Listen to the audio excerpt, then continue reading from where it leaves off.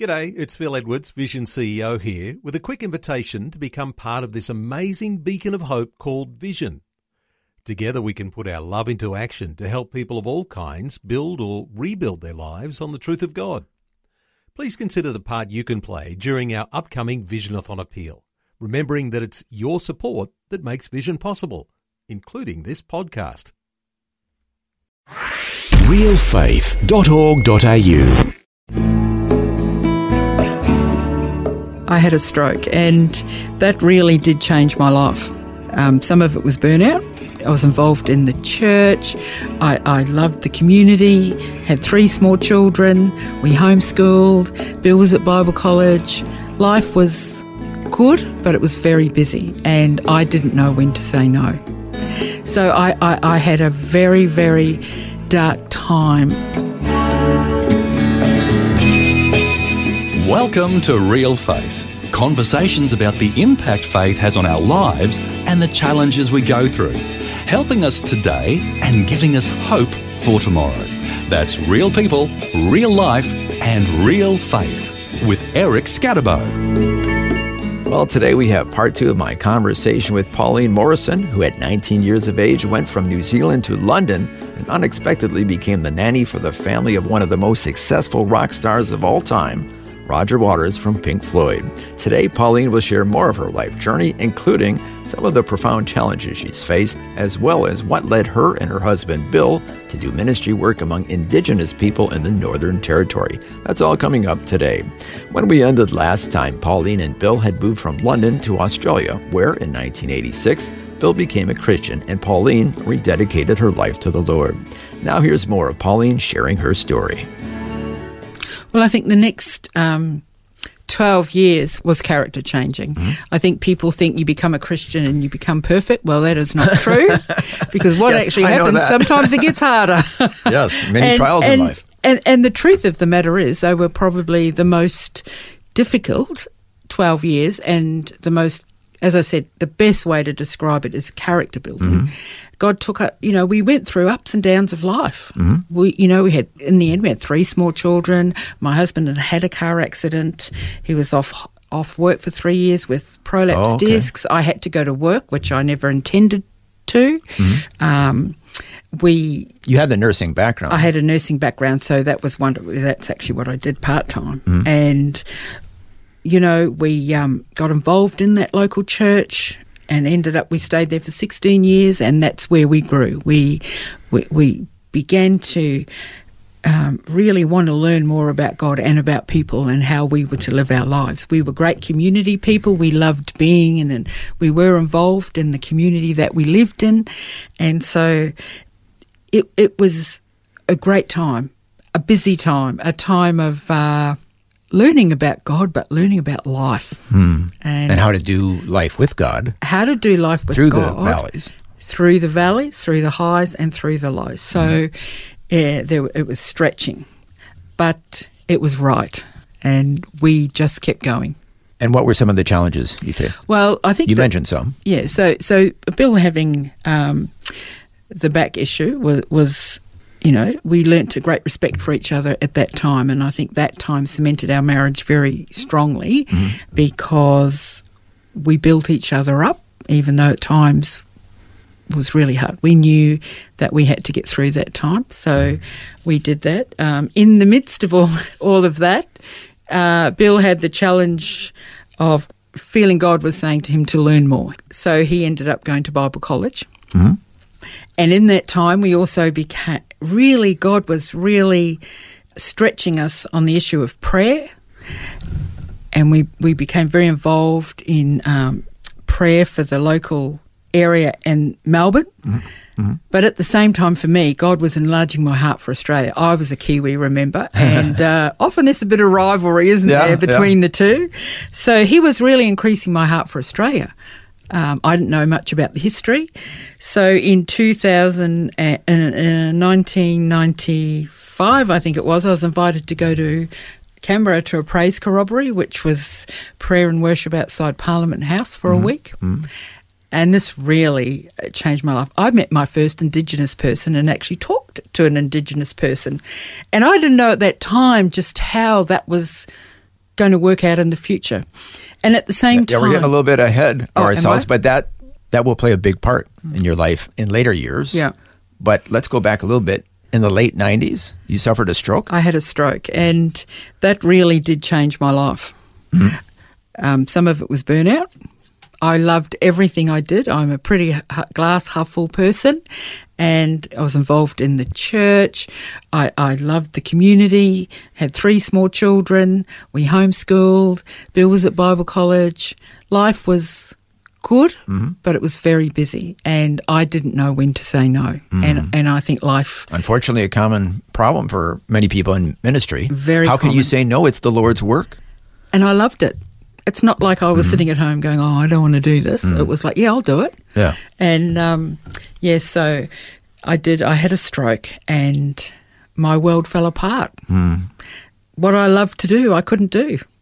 And the grief was real. The grief actually was that I had done what God had not asked me to do. So in all the things that I had done and loved, they were all good things. But the realisation that God hadn't actually said, yeah, you do that, Pauline. I had loved it, so I did it and just assumed that that's what God had wanted me to do. So I had a very, very dark time. It may be a bit hard to understand, but that was my grief. That was the real crux of my grief that I had to work through. That, well, how do I know what you want me to do? And I just felt so guilty because... You felt guilty? That I had done... Here I was, unwell. A young Christian? Relatively young. Yeah, and how could this happen when I just loved what I was doing and I thought I was doing what God wanted me to do? So really, God, through that, especially that next year, it physically and emotionally, it took me a year, and people gave me some very great advice, but people gave me some very bad advice. And so you're processing all that. It was a type of depression. And physically you're trying to get strong. You've got 3 children, and, Bill was in his last year of Bible college, so everything just didn't fall. He did finish. So correct me if I'm wrong, but you were learning that it's okay to say no, even to really good stuff. I had to learn that because I couldn't have gone on like I was doing. I didn't know that. And, there's times now when I think, oh, that'd be great. But I know now how to take a step back and go, do I need to do that? Is that the right thing for me to do? And so it was a pretty steep learning curve, and it took a while. Now, any after effects of the stroke? You seem to be fine here today. I am fine. By the year 2000, I did get some healing, but by the year of 2000, I could say, I'm well now. I'm on the way. Yeah. And then what was the next chapter in your life? Well, you mentioned meeting an Indigenous person. I did. Is that part of it? That is part of it. We had 9 years Bill pastored in a church at Naira for 9 years, and when that time came to an end, and we had time with our supervisor discussing what we would do next, and talked about ministry opportunities in the churches, and he was sitting at our kitchen table, and he just said, I don't know why I'm saying this, but have you two considered Central Australia? No, we hadn't. We didn't know anything about it. And so from there, we knew it was right. We had a prophecy when I was at that praise corroboree. A woman from our group had given me a prophecy that, one, I would be a pastor's wife making cucumber sandwiches. Well, that was a bit of a joke, because if you knew me, that was not my cup of tea. Oh, no. I had no desire to be a pastor's wife, and Bill had no desire really to be a pastor. And the next part of that prophecy was that down the track she really believed that we would be sitting in a field of gold or a field of yellow, and it would probably be in outback Australia. So we knew when that was given that we had to put it away, that vision, that prophecy away, because in our eyes there was no way that could happen. So when he said it, we knew it was right. We thought this is the yellow, this is the desert, and it's the outback. And so we went with GIA at the time, Global Interaction, which is now Australian Baptist Mission, and we worked in Indigenous communities. Our role was called support workers. So we were in those communities to empower and mentor and come alongside the church leaders and live in the communities and be with the people. So you were missionaries inside of Australia? Inside of Australia, how about that? And it was quite a thing for people to get their head around. But because stereotypically you think of a missionary overseas in grass huts and all that, but there are people who need the Lord to be reached in remote areas of Australia. That's right. And it is real. It is, we're all called to preach the gospel in love. And that is being a missionary where you're planted, and we're just planted in different places. And for 11 years, that was our plant. That's where we were. And we loved it. There were many challenges, of course, great Tell us things. about those challenges. What comes to mind? The first thing is just being in another culture.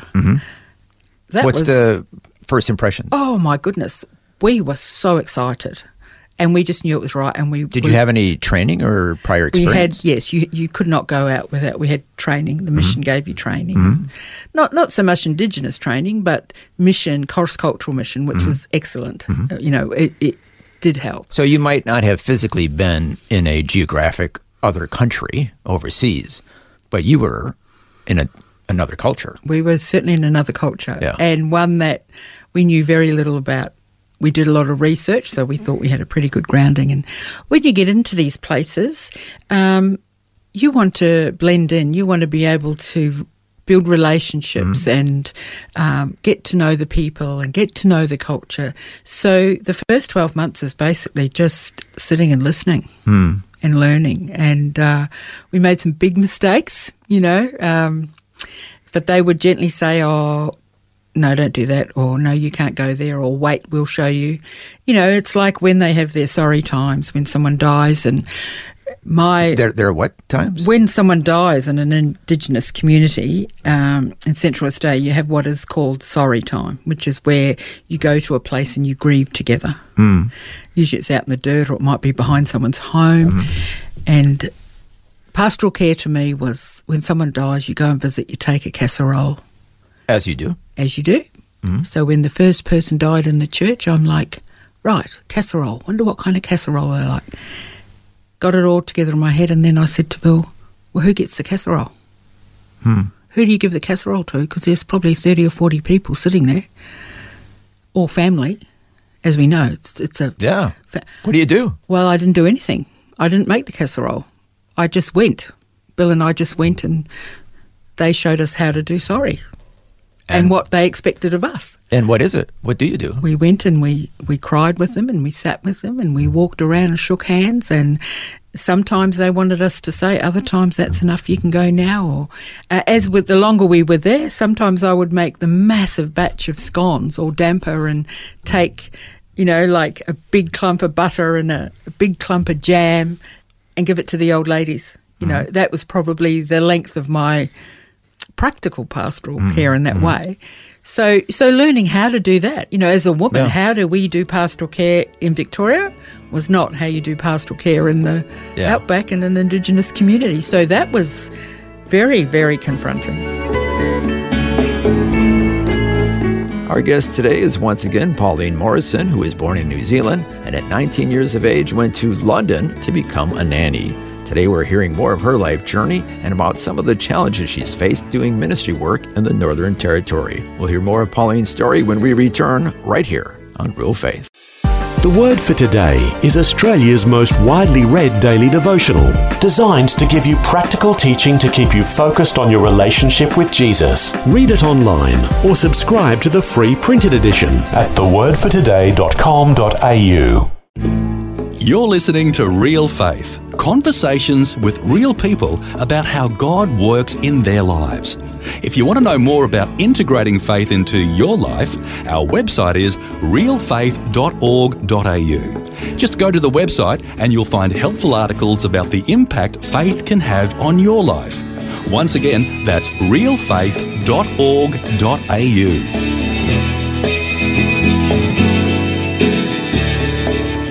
Welcome back. I'm Eric Scadabo, and today, once again, I'm chatting with Pauline Morrison, who's sharing her life journey. Before the break, Pauline shared about some of the challenges that she and her husband faced being missionaries in an indigenous community in the Northern Territory.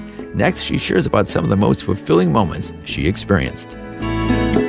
The most fulfilling time is when you sat with them in the dirt and you related with them.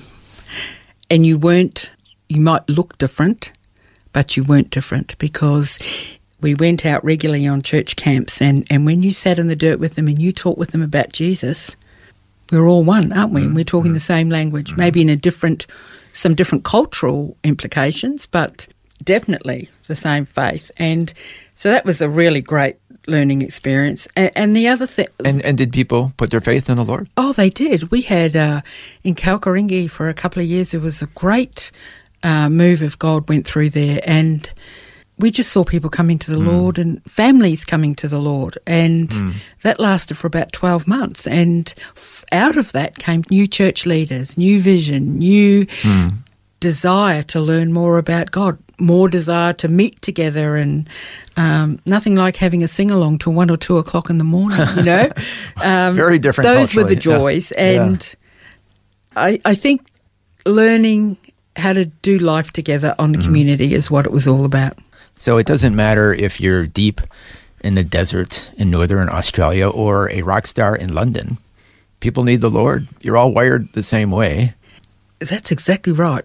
And I think as I look back, and even in preparation for this, you begin to see that the experiences of life bring about who you are. And so I look back then and then the next 5 years, and then the next 5 years, and how it builds on who you are. And it's life. It's about how you do life. You know, whether you're a Christian or not, you have to learn about life. You have to live your life. And sometimes life is pretty battering. And how do you do that? And I think being in an Indigenous community, they are battered around in many different ways that we don't have to struggle with. But there's some terrific stories of forgiveness, and how we hear the negative stuff about how badly they've been treated, and some of it is, you know, some of the things we heard about what had happened to them was horrific. But in the two communities we were in, Kalkaringi and Largemanu, we also heard about forgiveness and what forgiveness, how they had forgiven and how they moved on, you know, and that was pretty amazing. So you came there, you and your husband came there to minister, but it sounds like you were ministered to in a way as well. Oh, so deeply. They accept you for who you are. And if they feel you're right, they will help you. And their culture, we had some wonderful people around us, local people around us, and there were some really tough things that happened where we were involved, and stuff that wouldn't happen here. And we had to navigate that as a person, as a couple, as a Christian. And of course, you could imagine as a Christian, there were some things that blew our mind. We didn't understand. We had to learn about, why did you do that? Why is this happening? Why is this part of your culture? And as we began to ask questions and learn and listen, we began to really appreciate the culture and the people and the relationships. I think one of the, I'll just tell one story, was we finished there at the end of 2019. We left the communities in 2019, and every year the 4 communities, Wallara, Alikarung, Yindamu, Kalkaringi and Largemunu, get together for Easter. And it was, we didn't realise at the time that it would be our last Easter. It was at Wallara, which was 7 or 8 hours down the Stuart Highway and off on the dirt road. Bill got sick and he couldn't go. And I said, I can't go. I'm not going down there. I mean, I wasn't scared, but it was a long way to travel on your own. Yeah. And it became very clear that I was to drive down there.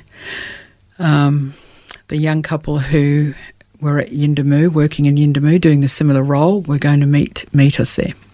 So Easter Friday morning, the church leaders would meet and discuss what was going to happen over the weekend and have a chat, you know, and how they were going to run it and stuff like that. They'd sit under a tree or wherever they were. Well, this particular Friday morning, the young couple weren't arriving till lunchtime, and they decided, and the community it's in, that church ran the weekend. Now, these are Indigenous people leading, right? So we get to this big tree, sitting in the dirt again. And Again in the dirt. The old ladies, the old grannies, the old Nubbanungas and that, they'd built a bough shelter and they were sitting under there. Built a what? A bough shelter, which is basically some sticks with a bit of, shelter. There would probably be 80 or 90 people sitting around in the dirt. And the church leaders got up and started to lead, and, they had a bit of singing and then they shared. And so there would probably be 80 or 90 people there sitting in the dirt. And I looked around and I thought, so I'm the only white one. And I had such a feeling of that was, I didn't know, we did not know at that time we were going to finish at the end of the year. But for me, that was like the pinnacle of our time up there. That was like... Because? I was just amongst them. I wasn't white. You felt accepted? I was, no one said, oh, you're all right, you come over. No, I just sat down and it might not sound much, but that is, one white lady in amongst all these Indigenous people, and it was so warm and, well, it was hot, but it was a very accepting, warm experience, and one that they did that whole weekend themselves. They, we can't. So you felt it was right. It was right for me to be there, and it was right for me to see these guys just leading this weekend so beautifully, and they were leaders, and they were leading. And did you help train them?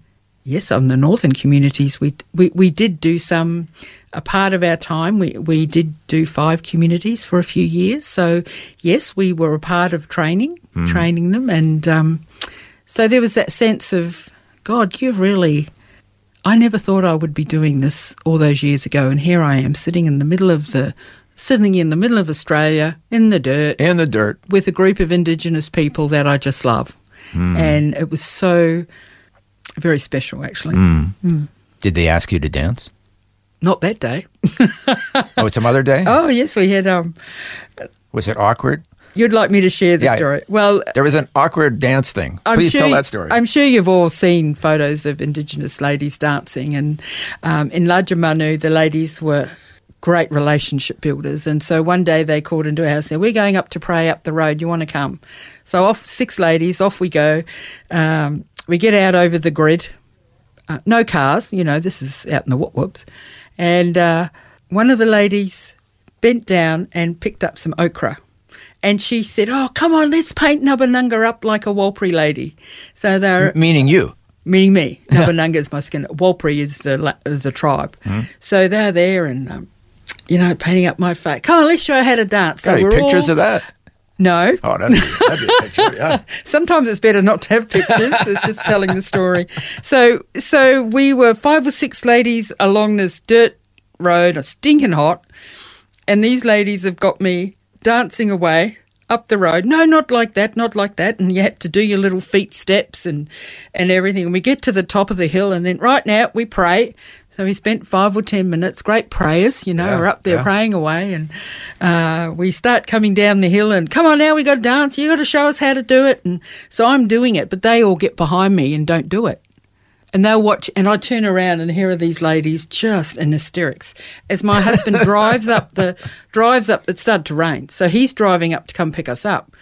No, you go with him, Nubbanunga. And then they go, Jibbarula's his name, right? Jibbarula, she's got to give you a dance. She's got to show you how we taught her to dance when she gets home.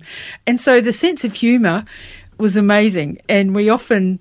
Well, they got a kick out of watching you dance. They got a kick out of watching, and I got a kick out of doing it. And so there were several times in the years after that where they'd say, come on, you come, and I would choose my time. If it was a really big public thing, you wouldn't. Yeah. But there were times when I would. And it was fun. But that sounds like you obviously were accepted. You were part of them. Yeah. That they would feel comfortable enough to ask you to dance and dance with them and all that. And you felt comfortable enough to let your hair down and dance and all that. Yeah, so it's a bit like mission is not just about preaching the word. It's mission is about living with the people that you want to interact with. Sometimes awkwardly dancing. Awkwardly dancing, sometimes, having to do the hard stuff too. So, yeah.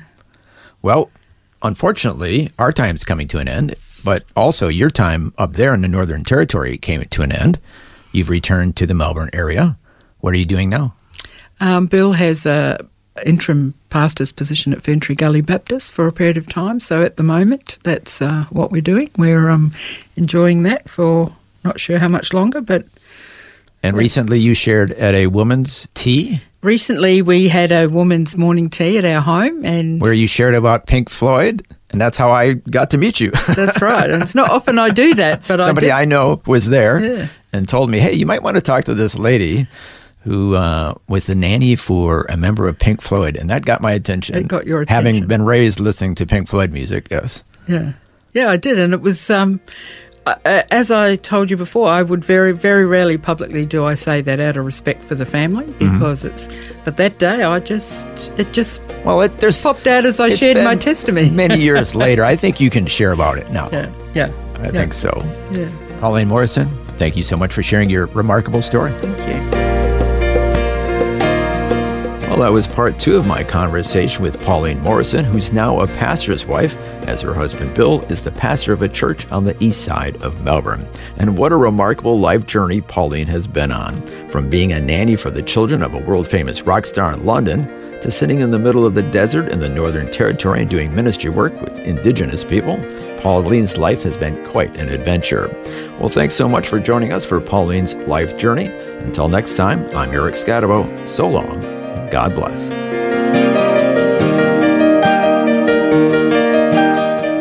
You've been listening to Real Faith, and if you have any questions or comments, you can send us a message through our website, realfaith.org.au. That's realfaith.org.au. Real Faith is a production of Vision Christian Media. This program is a production of Vision Christian Media. To find out more about us, see vision.org.au.